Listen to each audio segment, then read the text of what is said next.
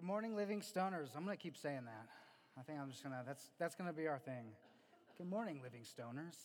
So my name's Tim. I am one of the leaders of our shepherding team here. And we're just so excited to have you guys each week. Like what Randy was saying earlier, we put this on for you guys, ultimately to glorify God. But we're just so passionate about who God is. And we're just so excited to have you guys here and being with us. And if this is your first time here, we want to just say welcome. We're excited that you're just investigating the church, and we hope that you'll see God through the word today. So we've been going over the sermon series. Let me start my clock, so we're like 55 minutes long. We've been going through the sermon series, The God Who Is There. And we've been focusing on the incommunicable attributes. Try to say that 3 times fast. Incommunicable attributes of God. And that simply means the attributes that are specific to God, and it's not like us. It distinguishes them from all other creation. The first week, we went over God independent. Pastor Shea talked about that. And I'm just going to give you a summary of the last 3 weeks. He talked about God independent. He's independent of all things, and he needs nothing. He doesn't need us. He doesn't need anything. He's completely self-sustaining. We went over God transcendent. He's not only independent of all things, he's above and beyond all things. He is limitless. He is unmeasurable.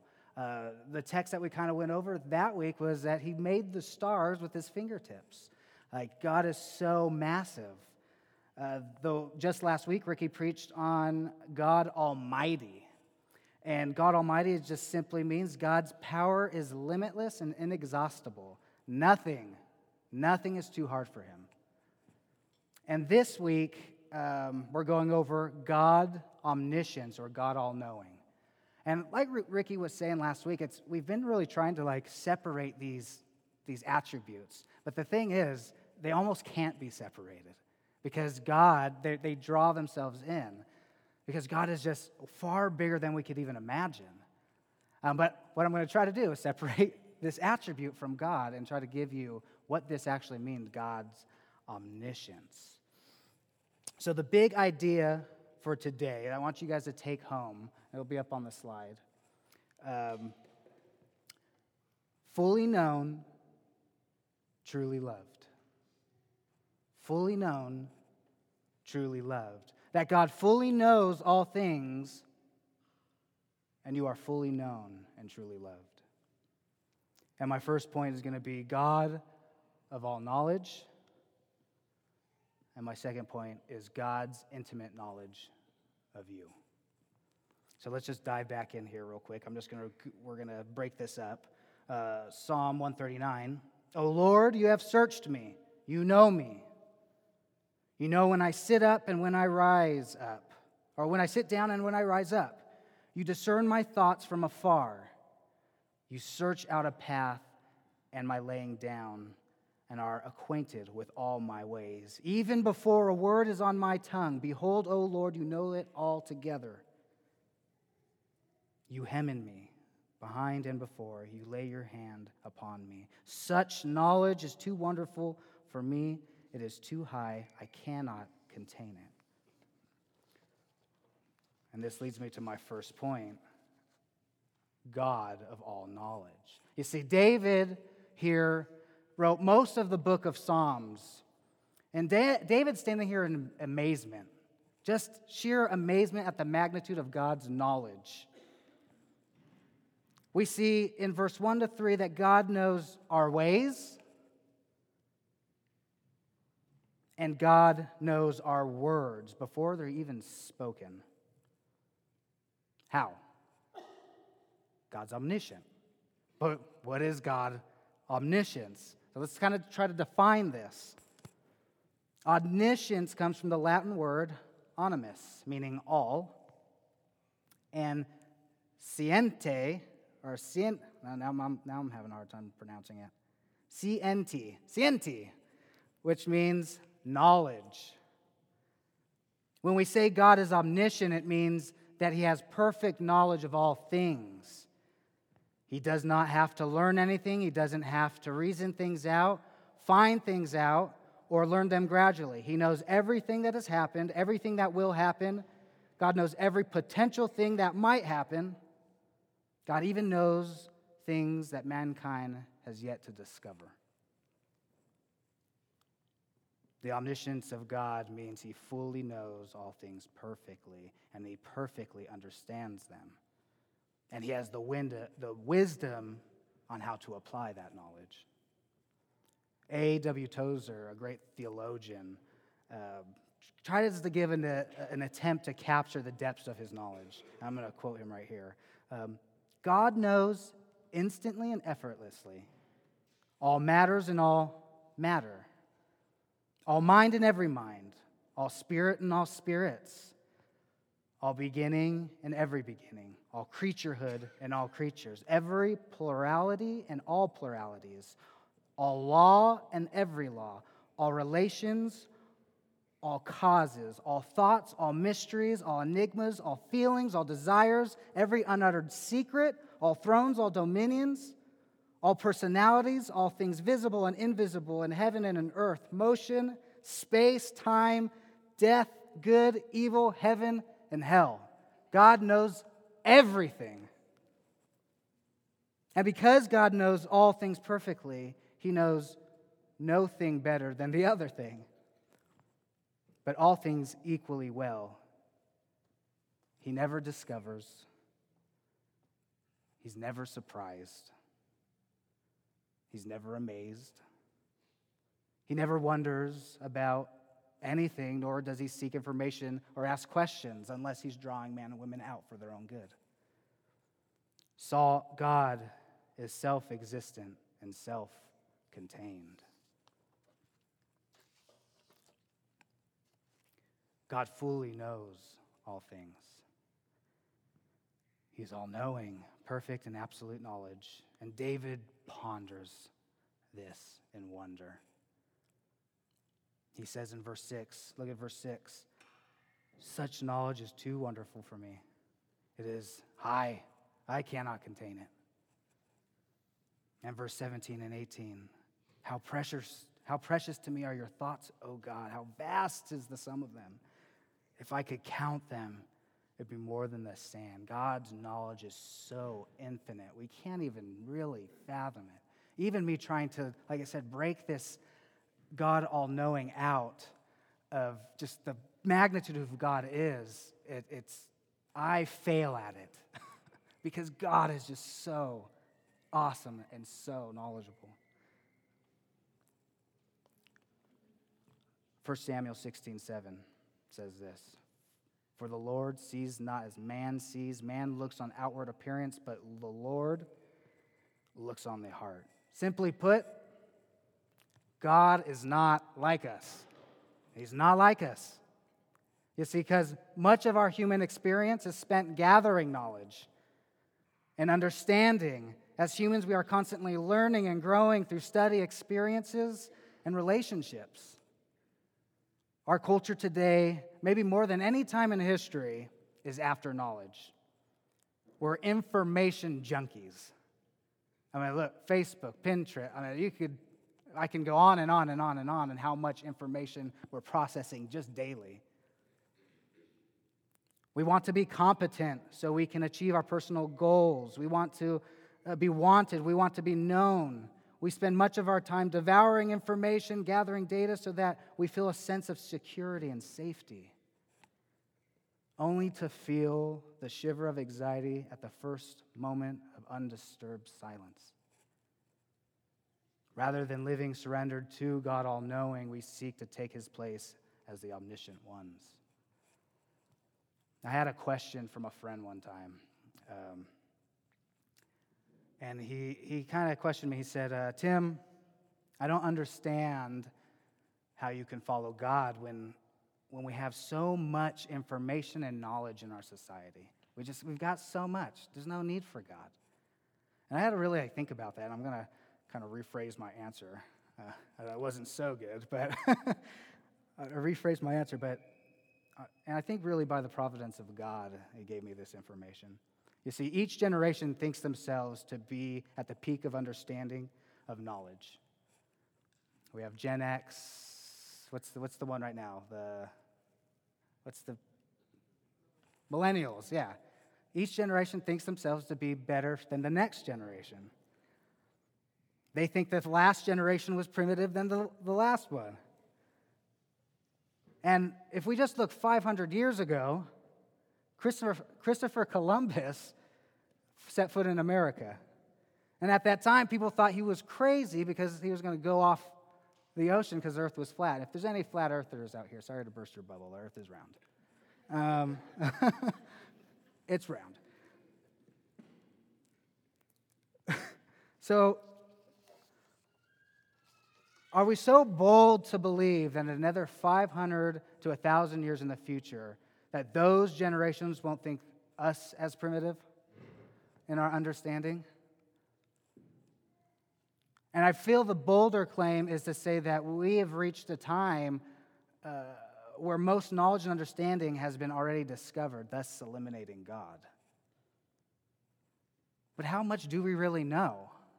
How much do we really know? And I was like, all right, let's do this. Sermon prepping this week. I'm like, I'm going to start nerding out. We're going to nerd out here in a second. And I'm just like going through this stuff. So we're going to go through a little bit of a science class here right now. Sorry, welcome to science class. And we're going to see, what do we really know? So the first slide here is a brain. You know, I was always told that we only use 10% of our brain. But that's not true at all. We only understand 10% of how it functions. That's crazy. I mean, we've been around for a long time, and we only understand 10% of our own mind. Romans 8:27 says this: He knows us far better than we know ourselves. I believe it. And then I kind of just start diving into species. Don't pull the slide up yet. Do you know the amount of species we've discovered? Do you know? Like a percentage? Yeah. How many species have we? The percentage of species that we discovered. That was very close. 12% on Earth. That's it. That scientists believe that there's still 8.7 million species yet to be discovered on Earth. That's crazy. And that we discover each year 15 to 18,000 new species a year. That's just on our Earth where we're still discovering. We're not at a peak. So I'm going to go on a little bit of a rant here because this is a good opportunity to present that Sasquatch is real. And they found the perfect picture of that. So, hey, we've only discovered 12%. Sasquatch is real. The jackalope, maybe. Loch Ness Monster, probably not. But Sasquatch. But here we go. All right, go ahead. Let's give this a minute for a second. All right, we'll keep going.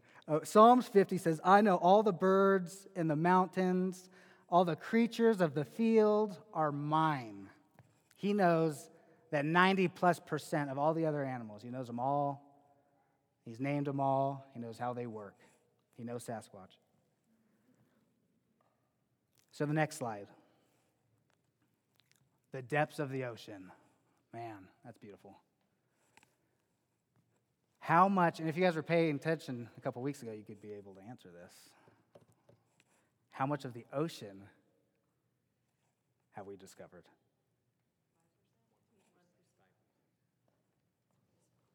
5%. 5% of the ocean we've discovered. 95% of the ocean we haven't discovered. What's even more startling is that we've only discovered 1% of the ocean's floors. We have just scratched the surface of our understanding of our world. Job says this. Job was in the book of Job. Job was in this argument with God, challenging God's knowledge. And God says, have you explored the springs of the sea? Or walk in the recesses of the deep? God knows every corner of this earth, every animal of this earth. His knowledge is just, it's way far beyond us. Let's go to the next slide. That's a pretty picture. Again, if you guys were paying attention a couple weeks ago, I might be able to answer this. We'll find out.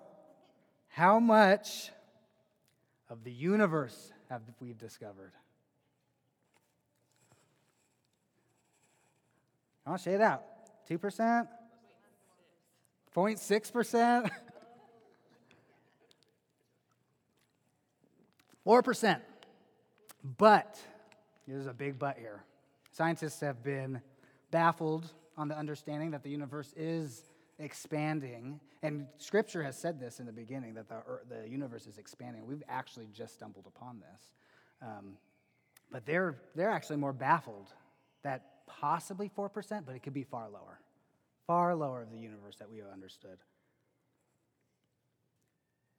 Psalm 147, verse 4 through 5 says this: He determined the number of stars, and he called them each by name. Great is our Lord, and mighty in power. His understanding has no limit. I mean, just look at that picture. The back to stars. Like, we're just hitting the iceberg of our knowledge. So what I'm not saying is science is bad or progressive knowledge is bad. That's not what I'm saying. We've had medical breakthroughs, awesome scientific discoveries that push our culture progressively forward for the better. But what I'm saying is that the information we do possess is but a fraction of the knowledge of everything. And the knowledge that we do know, let that illuminate and point to the one who is infinite in all of his knowledge and understanding. Let it bring us to worship. Deuteronomy 29 says this: The secret things belongs to the Lord our God, but the thing revealed belong to us and his sons forever. God is all-knowing and limitless in his understanding. So God knows everything. It's crazy. But what I want to get at too is God fully knows you, that you are fully known. He knows, let's just look back at one. We're going to go through 1 through 6 again in Psalms. And I'm just going to kind of recap it for us. He knows when you sit down and rise up. God knows when you're going to go, God knows what you're going to do before you even do it. He knows you and is acquainted with all of your ways. God knows every thought, action, hope, desire, motive, your past, your present, and the future. He knows you completely and fully. And I want to bring two things out from this. First thing, we cannot surprise God, and there's no secrets kept from him. I don't know if you've heard this before. I've heard this so many times. If I go to church, I'll burst into flames. First of all, I'm pretty sure that hasn't happened. I'm pretty sure it hasn't happened. I don't see any smoldering anywhere. So let me know if it does. But God all know, like, that's saying, like, he doesn't know a certain aspect of you, right? God is all-knowing and cannot be surprised. To be surprised, he would have to have a lack of knowledge. Thus, he wouldn't be all-knowing. So God is not surprised by you. I really think that statement of God, like, if I go to church, I'll burn up, is really this statement. If God only knew me and what I've done, God would look at me and say, no. And that's just not true. Because God fully knows you and he fully loves you. What I can also see in verse 1 through 6 is there's no secrets, that we can't keep anything from God. Nothing. Not one secret from God. And let's get real for a second. You may have succeeded in hiding something all your life from everyone you know. And I'm guessing that's true with every single person here in this room. I know it's true for me.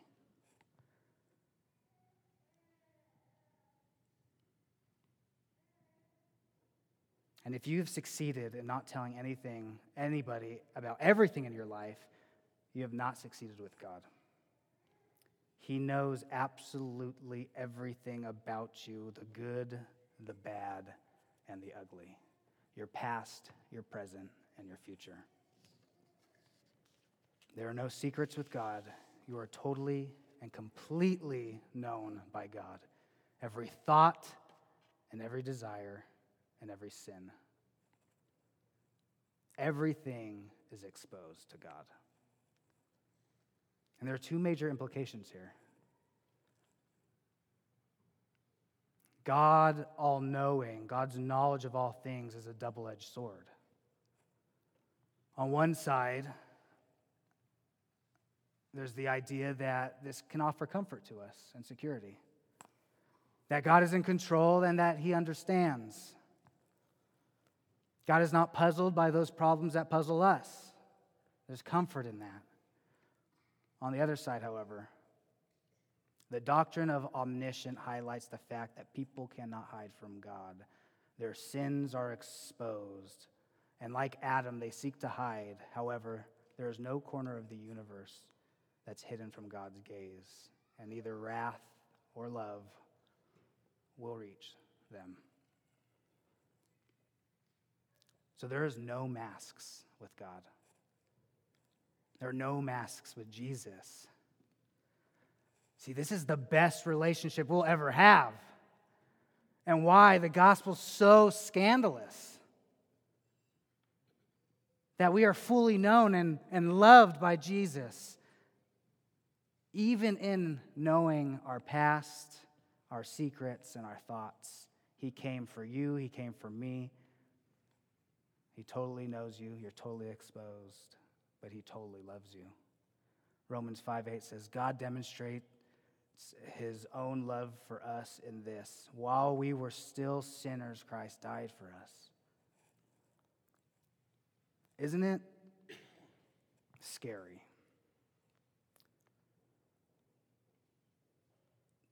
Isn't it scary to you that all your relationships are contingent on whether people know certain things about you? So you trembly walk through life, hiding yourself from one relationship to the other. Because if you do or say certain things and let people know who you are fully, it might ruin the relationship. They might run from you if they discover what's underneath. You see, our deepest desire is to be fully known and fully loved.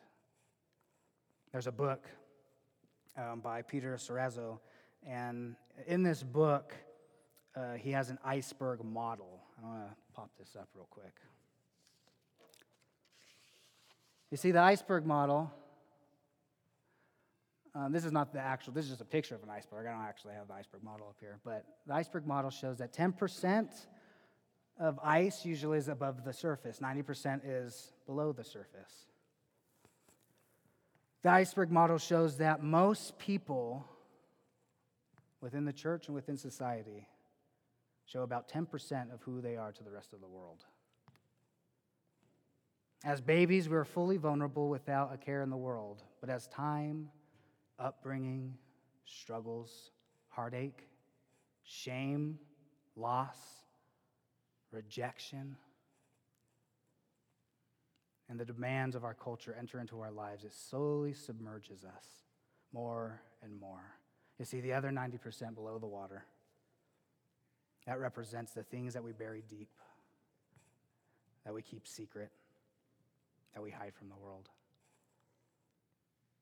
You see, we have a fear of rejection. We hide our brokenness from others.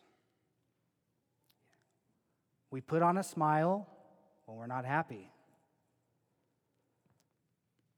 We say we're okay when we're not.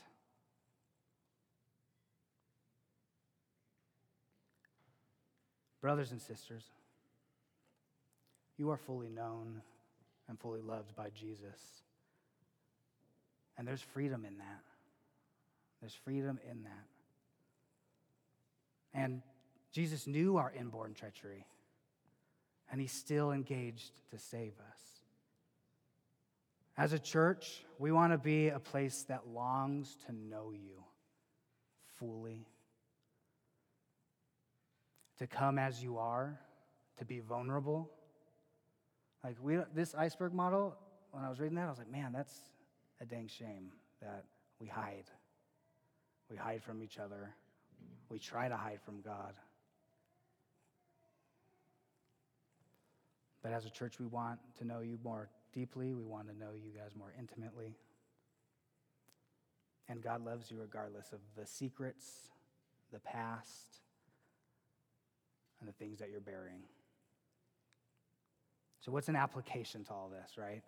First of all, what's the application to God omniscience? God all-knowing. First of all, we can trust in God, what God says. God is all-knowing. We can release our control and be comforted that he knows what he's doing, and he knows what he's doing in our lives. Second, we can remove the mask. This is an application that open up to somebody. Or one of the leaders here. Maybe there's something that's burdening you, that you're struggling with. Sin that you're dealing with that you're just trying to hide, but it keeps coming up.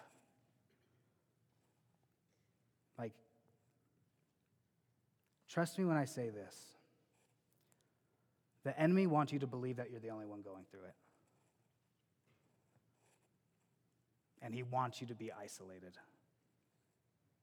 And know that if you cast your burdens on a brother or sister, that most likely we're going through the same kind of things, and we can relate with each other.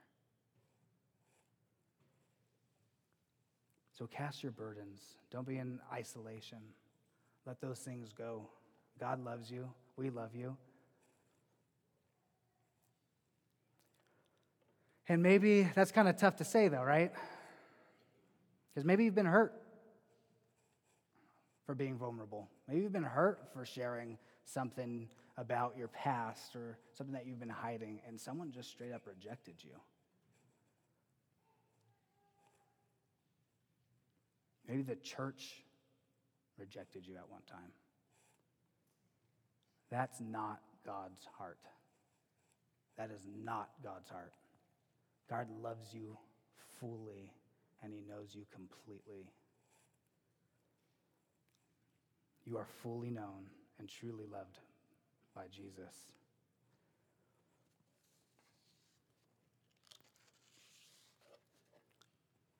So let's get into the second point. God's intimate knowledge of you. Let's read Psalms 139, verse 13 through 16. For you formed my inward parts. You knitted me together in my mother's womb. I praise you, for I am fearfully and wonderfully made. Wonderful are your works. My Father knows it, or my soul knows it very well. My frame was not hidden from you when I was being made in secret, intricately woven in the depths of the earth.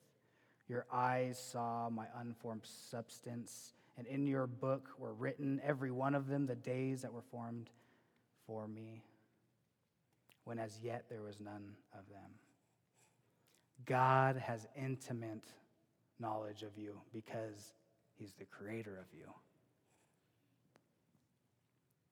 First, think about it. When you first create something, if you've created something, I think everyone's had some artistic skill or whatever, creating something, build something, fix a car. You know how that works. You can take it apart, you can put it back together. God's hands were in there working you before the foundations of the world. He formed you in the mother's womb and put you together. He knows every hair on your head. God's hands were intimately forming you and holding you and shaping you. He delights in every detail of your lives. Psalms 37. You are fully known and truly loved. And God thought of you long before your parents even perceived you. And again, God knew the treachery within our hearts because the created rebelled against the Creator.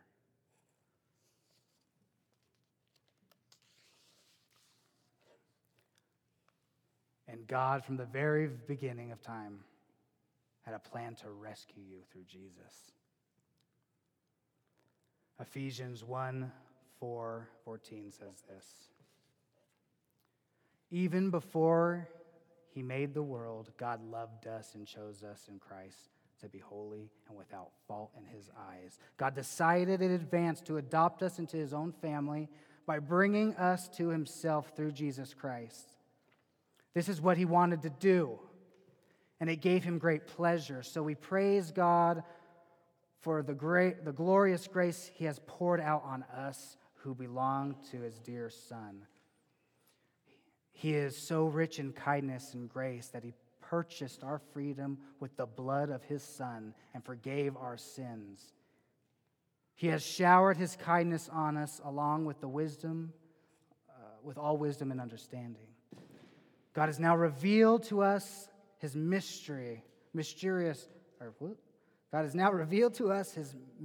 will regarding Christ, which is to be fulfilled his own good plan. And this is his plan. At the right time, he will bring everything together under the authority of Christ. Everything in heaven and on earth. Furthermore, because we are united with Christ, we have received an inheritance from God, for he chose us in advance. He makes everything work out according to his plan. And now you Gentiles, that's us, have also heard the truth, the good news that God saves.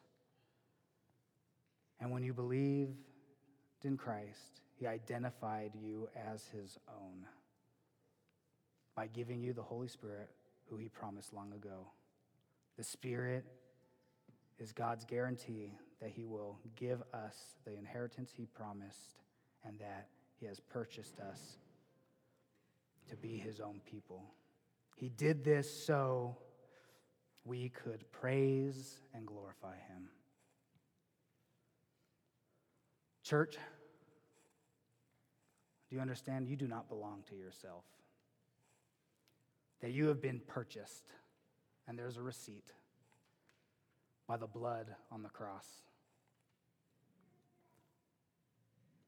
That God truly loved you and fully knew you so much that he poured out his blood for your sake. That his body was broken to save you.